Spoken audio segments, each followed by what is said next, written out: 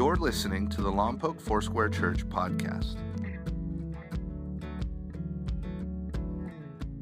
Hey, what are you thinking about? You're always thinking. You ever ask somebody, what are you thinking about? And they say, nothing. And then they're thinking about nothing? Come on. How many of you are like me? We have a bond. Our minds are always going. Come on. Yeah. If you're married with somebody whose mind is always going, and you don't like that, God bless you. I am so grateful for my wife, who sometimes says to me, would you shut your mind off for a minute? And she says it so graciously. Sometimes my mind goes and I'm unfiltered. Oh, Lord. I say things like, I'm thinking, come on, out loud? You ever think out loud? And you haven't thought through what your words will do, or they don't make any sense, or you come out with a dream, it's so out there, people just go, you're weird. I shared with a couple of people some ideas I had about the church that would take us 5 or 10 years to get there, and they were like, whoa, man, slow down. And I said, no, weren't you in church last week where I talked about being amazed? Come on, and being, instead of asking people always how, what if we started saying, wow? I was talking with a young kid recently, and he has some incredible dreams. I mean, they are incredible. And I go, wow, that's so great. You're so creative. You know what he said to me? Every time I tell my mom and dad my dreams, they go, how are you going to do that? How? And I just spoke into his world for a moment and said, wow. You know what wow does to people? Come on. It fires them up, even on a rainy Sunday morning. Come on. It fires them up. What consumes your thoughts? Did you know that your mind is the battlefield of the devil? Your imagination is a minefield. And your thought life is his trophy. He wants to mount your head right on a board and say, got him. Got him.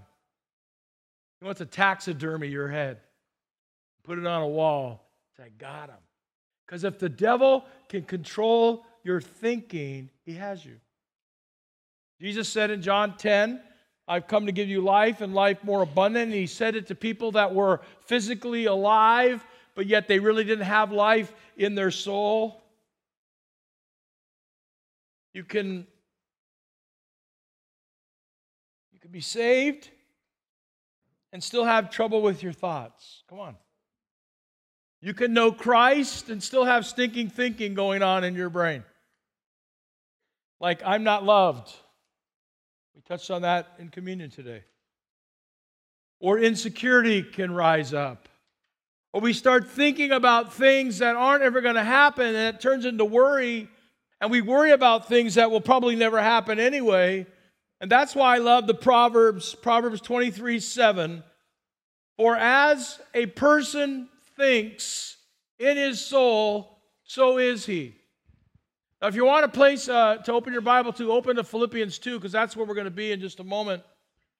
But I want to tell you about Dr. Gregory Barnes in his book, Iconoclast. He said that our brain is hardwired to conform. The human brain is hardwired to conform to the census of the group. That's why young people, we call it peer pressure. If the school, the kids are thinking a certain way, we're going to think that certain way. But all we are in here, most of us, are just big kids. As goes the national thinking, we can go too. As goes the community thinking, we can go too. And here's what he said. There was a study that was done where a group of people were recruited for a project, and they were each tested privately to see if they could come up with the answer. Over 86% came up with the accurate answer to the problem. But as they came out of the room where they were tested privately, they were all told privately that their answer was incorrect and that the rest of the group had come up with a different answer. They were then asked this question: would you like to retake the test? A third of them said yes.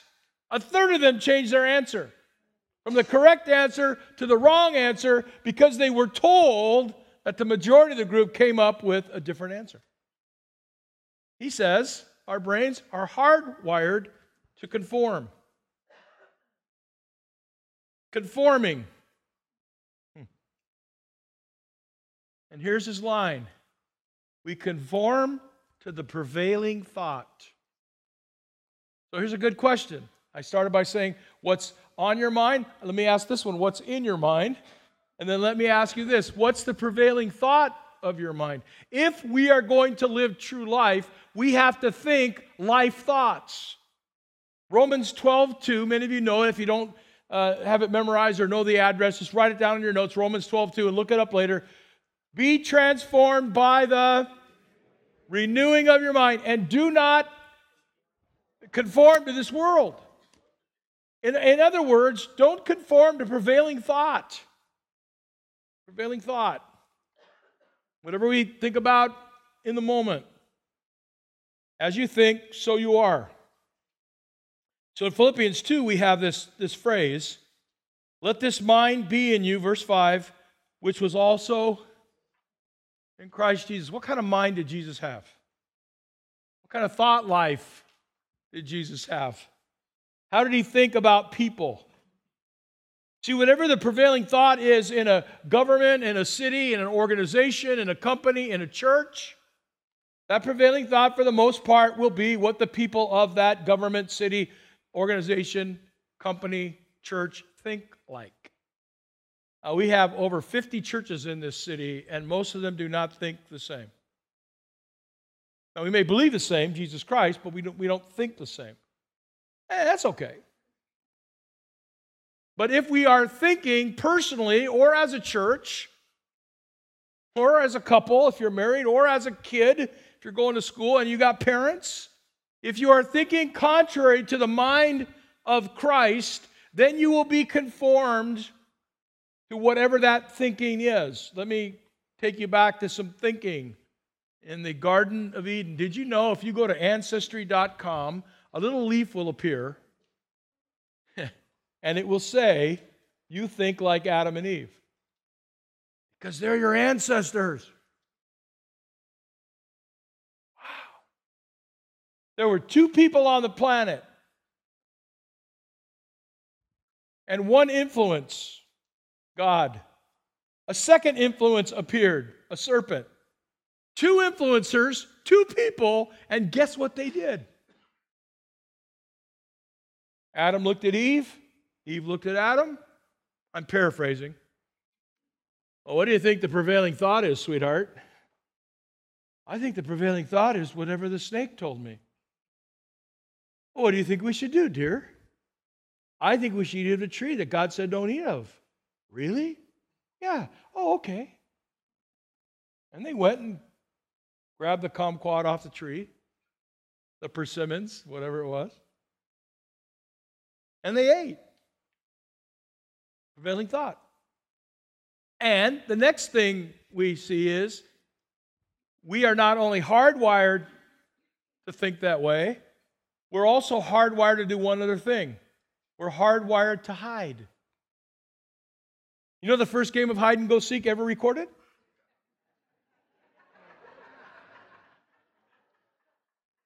Hey, baby, what do you want to do? Let's hide. Who are we going to hide from? I know where you are. You know where I am. Who's going to come find us? Well, let God do it. And they hid because of their sin from the presence of the holiness, of the glory of God. They hid. And they said, count to 100, God. See if you can find us. And God knew what? Exactly where they were. But to play the game, God says, Adam, where are you? Don't you think that's, I think it's hilarious. I'm sorry, hang on while you laugh a moment. Oh, it's crazy. You can't find us, Lord, because we can hide from you. You're our creator, our sustainer.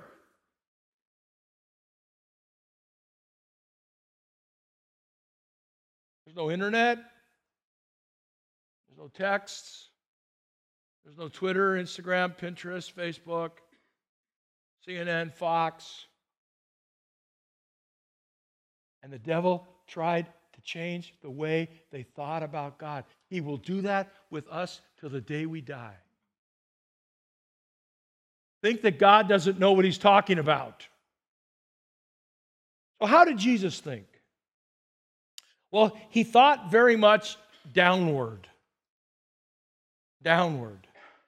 Bill Hybels, in his book Descending into Greatness, says, in the vocabulary of our world, down is a word reserved for losers, cowards, and the bear market. It is a word to be avoided or ignored. It is a word that negatively colors whatever it touches. We say down and out, downfall, downscale, downhearted, and worst of all, down under.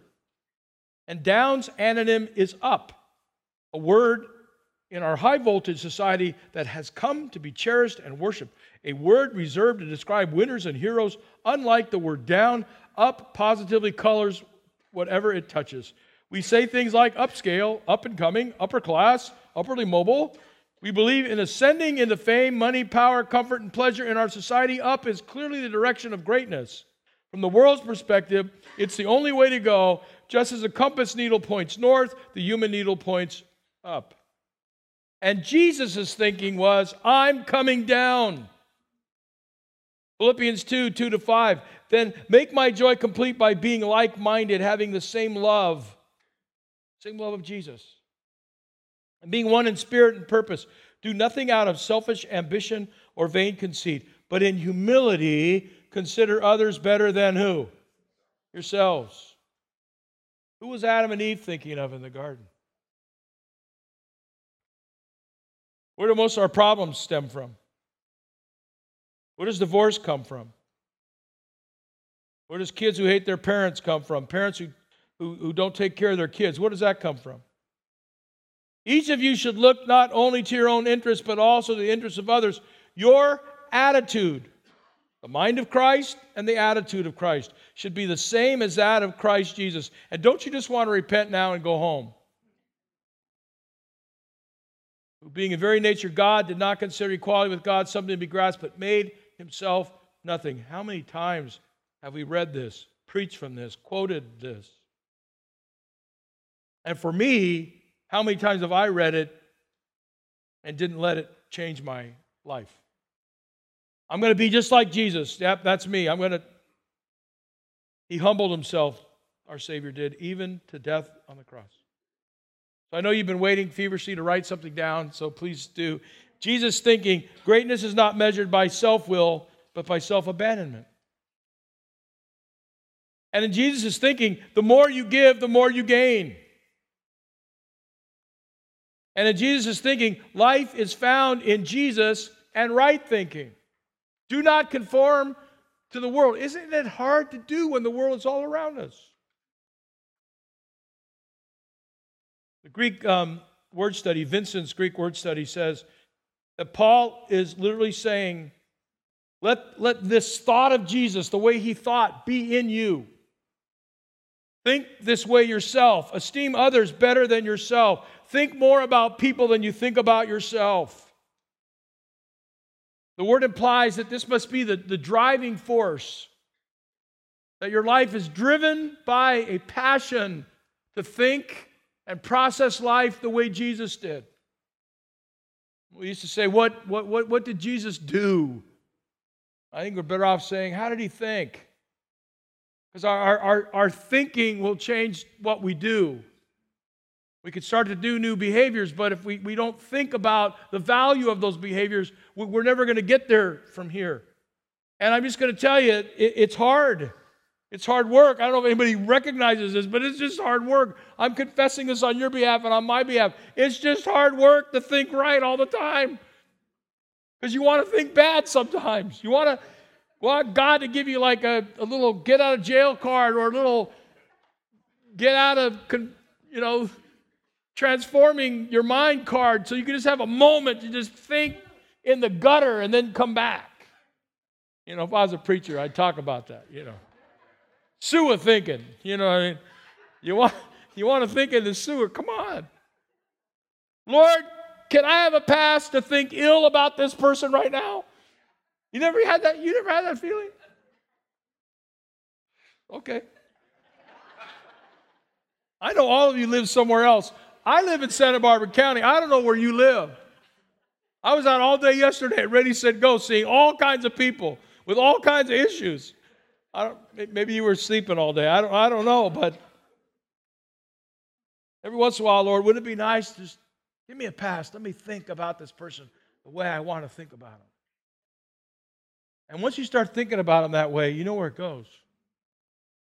Revenge, gossip.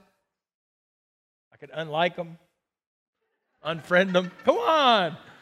If I could do more, Lord, I would if it was legal. Okay. You ever ask this question, how did Jesus think about that person? Or better yet, how does Jesus think about you when you mess up? All right. Number one. How we think in relationships, number one, can really bring life. The scholars were saying that in the Philippian church, that there was division, there was arguments. We know about Euodia and Syntyche, they're arguing, and he actually talks about them. And he says, can't you guys just get along? In Philippians 2, he says, if you have any encouragement from being united with Christ, if any comfort from his love, if any fellowship with the Spirit, if any tenderness and compassion, then make my joy complete by being like-minded. Have the same love, one in spirit and purpose. Do you know what? We're supposed to love each other with the same love Jesus loves us with. Wow. See, life in Christ should motivate us to share the same love in unity for one another. That's why he says in verse 3 and 4, do nothing out of selfish ambition or vain conceit, but in humility consider others, how? Better than yourselves. So who am I to think about that person the way I'd like to think about that person if God would give me a pass to allow me to think about that person in an ill way? You try to say that again. You know how I should think about that person? I should put the filter on my brain and on my soul and say, Lord, how do you think about them? You'll probably hear heaven say, they're a knucklehead. But love them with my love. They're a knucklehead. But don't put them down. Look to their interests and see how you can help them be better. Paul is saying more than love your neighbor as yourself. He takes it up a notch and he says, esteem others even better than yourself. Put them above you, not below you at all. The second thing is pride and selfishness will fight against life. It'll cause you to want to be conformed to the world, to have a prevailing thought, mindset. Whatever seems to be appropriate now, that's what I will think, instead of being transformed. And isn't it interesting that Paul the Apostle, who writes Philippians 2, also says in Romans 12, the way that you are transformed is the renewing of your mind. He doesn't say you'll be renewed by your prayer life or by your sacrifice or by your service, though all those are important. He starts with this. If you want to be transformed, you must think differently. If you really want abundant life, you must think differently. And you can't think with pride and selfishness. I read a story some years ago out of Reader's Digest. I was waiting in a doctor's office. And you know, people say time heals everything. Well, if time heals everything, how come you're not better while you're waiting to see the doctor. This usually takes a lot of time to get in. So Reader's Digest was telling a story that would really fit well today with all this stuff going on airlines, people getting pulled off of airplanes. Now other people are finding flights that are totally booked all the time, and they're going to those flights so maybe they can get some ransom money to get booted off. Don't laugh, it's the new trend. And they're video recording what's happening when people are coming to talk to them at the counter or on the plane to see if maybe there could be some lawsuit. Just the way we are. Just thinking like whatever the prevailing thought is. And so this dear gentleman was told at the counter, because he was late from his connecting flight, they were about to board the plane. The plane was late. Everybody was filled with anxiety. And the gal said, we need people to get off the plane. We'll give you a voucher. We'll buy you a sandwich, something, right? And this guy gets up there and he says, hey, I've got a reservation for this plane. She says, sir, I'm sorry. You're late getting here. We're about to board and we are booked. And he says to her in a very loud voice in the middle of everybody filled with anxiety, I don't know the last time you got on a plane, but the last time I got on a plane, he said, we're now boarding section 1, and all the people from section 5 want to come on. I don't know. I just stand in the back. I was in section 5. I'm just standing in the back watching all these people do this. As if they're in the front, they'll get on sooner. I don't know what that is. Because the poor guy had to tell everybody, we're not boarding 5, we're on 1. Here was 3, and there was 4, and everybody's trying to press in. And this one dude comes to the counter, and he says, do you know who I am? Do you know who I am? I need to get on this plane. Do you know who I am? And this little gal in a soft voice picks up the phone and says, attention everybody at gate 52. There's a gentleman here who doesn't know who he is. If anybody can help identify him, please come forward now. I will give you a voucher.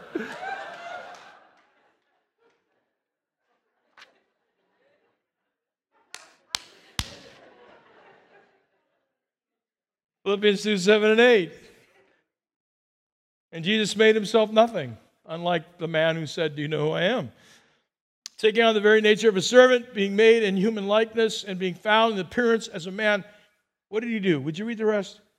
He humbled. Even. Let's think like Jesus if we really want life. He humbled himself and became obedient to that question. I'm going to ask you this. When was the last time you died?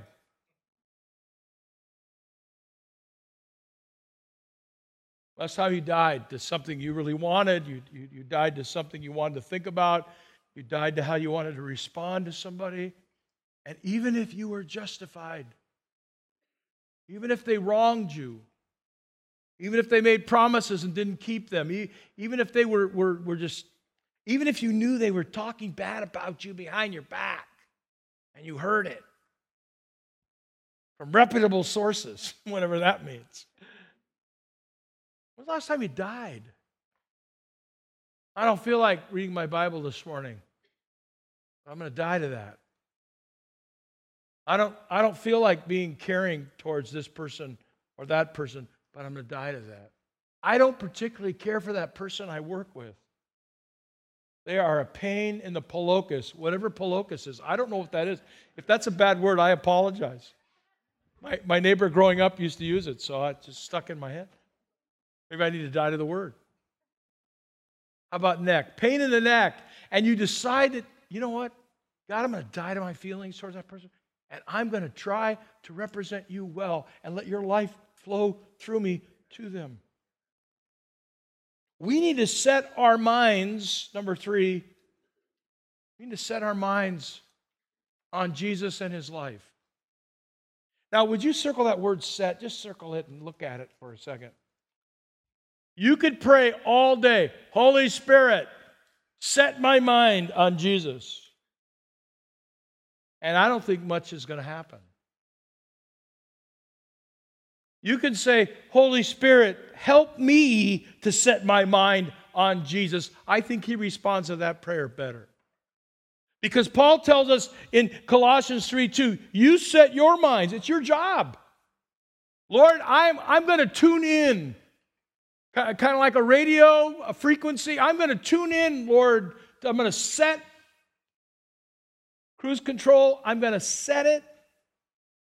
And, we usually set it and forget it. We don't. We usually touch the right pedal or hit the acceleration button. But in the cruise control, I don't care what kind of car you drive. You can drive the most expensive car in the world. It's going to still ask you to set the miles per hour. You have to set it.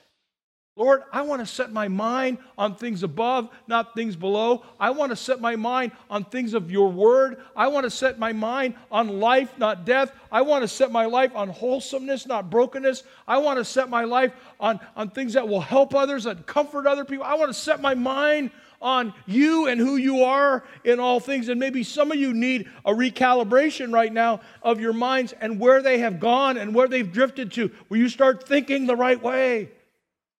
2 Corinthians 10:5-6 says we use our powerful God tools. Boy, I love this.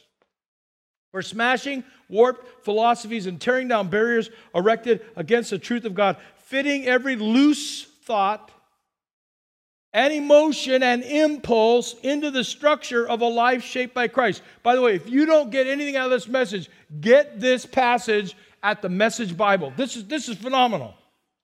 I want to take my life, Lord, and my emotions and my impulses and put them in a life that's shaped by Christ. Who's shaping our life?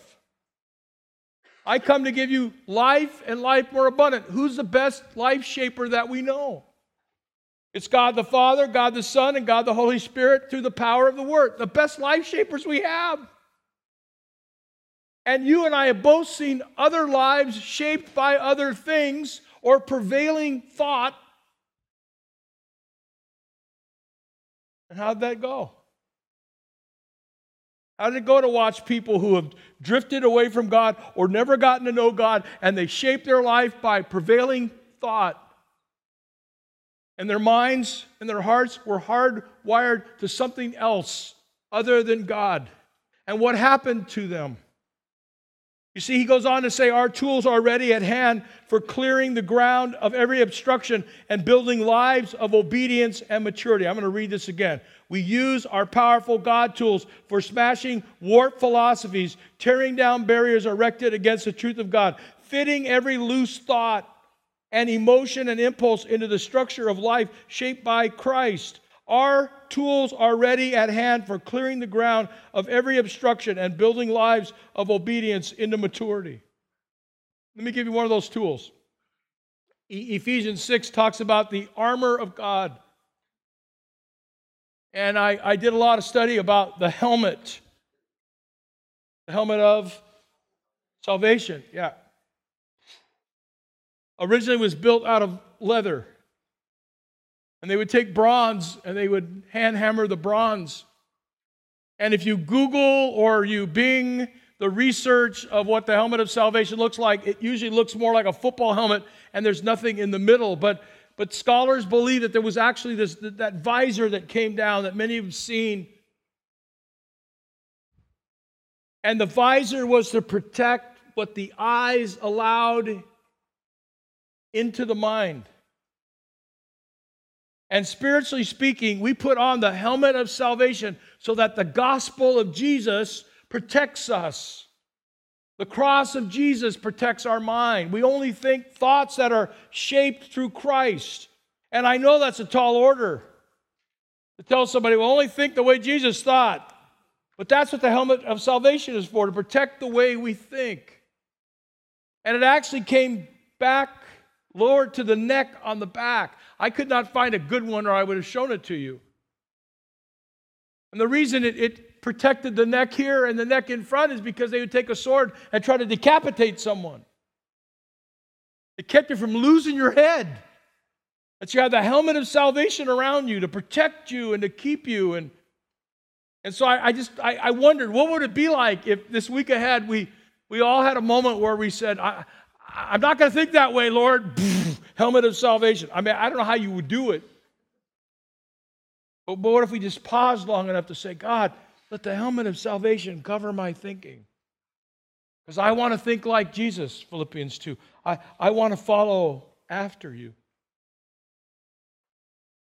I love what John Wesley said. He said, I cannot stop the birds from flying over my head, but I sure can keep them from making a nest in my hair.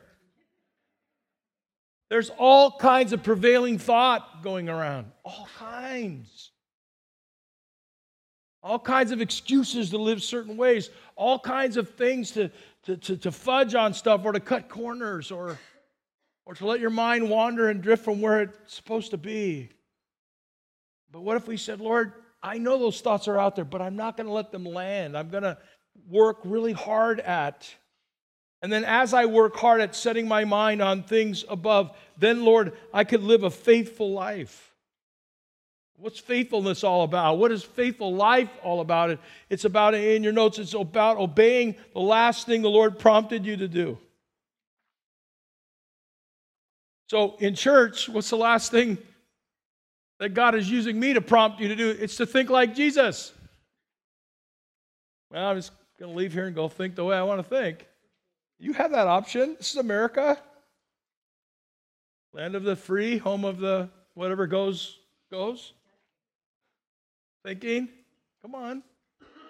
But what if we took every thought captive and said, Lord, I want to think your way. The first week we talked about life in Christ, where Paul told us, I'm crucified with Christ. I don't live any longer, but Christ lives in me. Last week we talked about wonder and awe and wow. And this week I just wanted you to hear a little bit about how we think and what we think like. Jesus said in Luke 22:42, Father, if you are willing, take this cup from me, yet not my will, but yours be done. He was saying, I will not do anything out of selfish ambition or vain conceit. Because even all the way to the cross, you know what he's saying? Whatever has to be done, I will do. So somebody asked me once, what does it look like to surrender to God? And it kind of looks like this. There's a line. That's where you sign it. That's your contract. And you just write your name in there. And you hand it to God. And you say, you fill it in. No. Not until I read it. Not until I find out what God wants me to do will I sign. I think it's the other way around. Lord, I sign the contract. Your will be done. And then, Lord, would you be kind enough to disclose what that is? Because I've already said yes. I'm going to do exactly what you call me to do. I'm going to think the way you want me to think. I'm going to live the way you want me to live. I'm going to love the way you've loved me. I'm going to comfort others with the comfort that I've been given. Thank you for listening to Lompoc Foursquare Church's podcast. To find out more about Lompoc Foursquare Church or to watch us live online, please visit mylfc.com.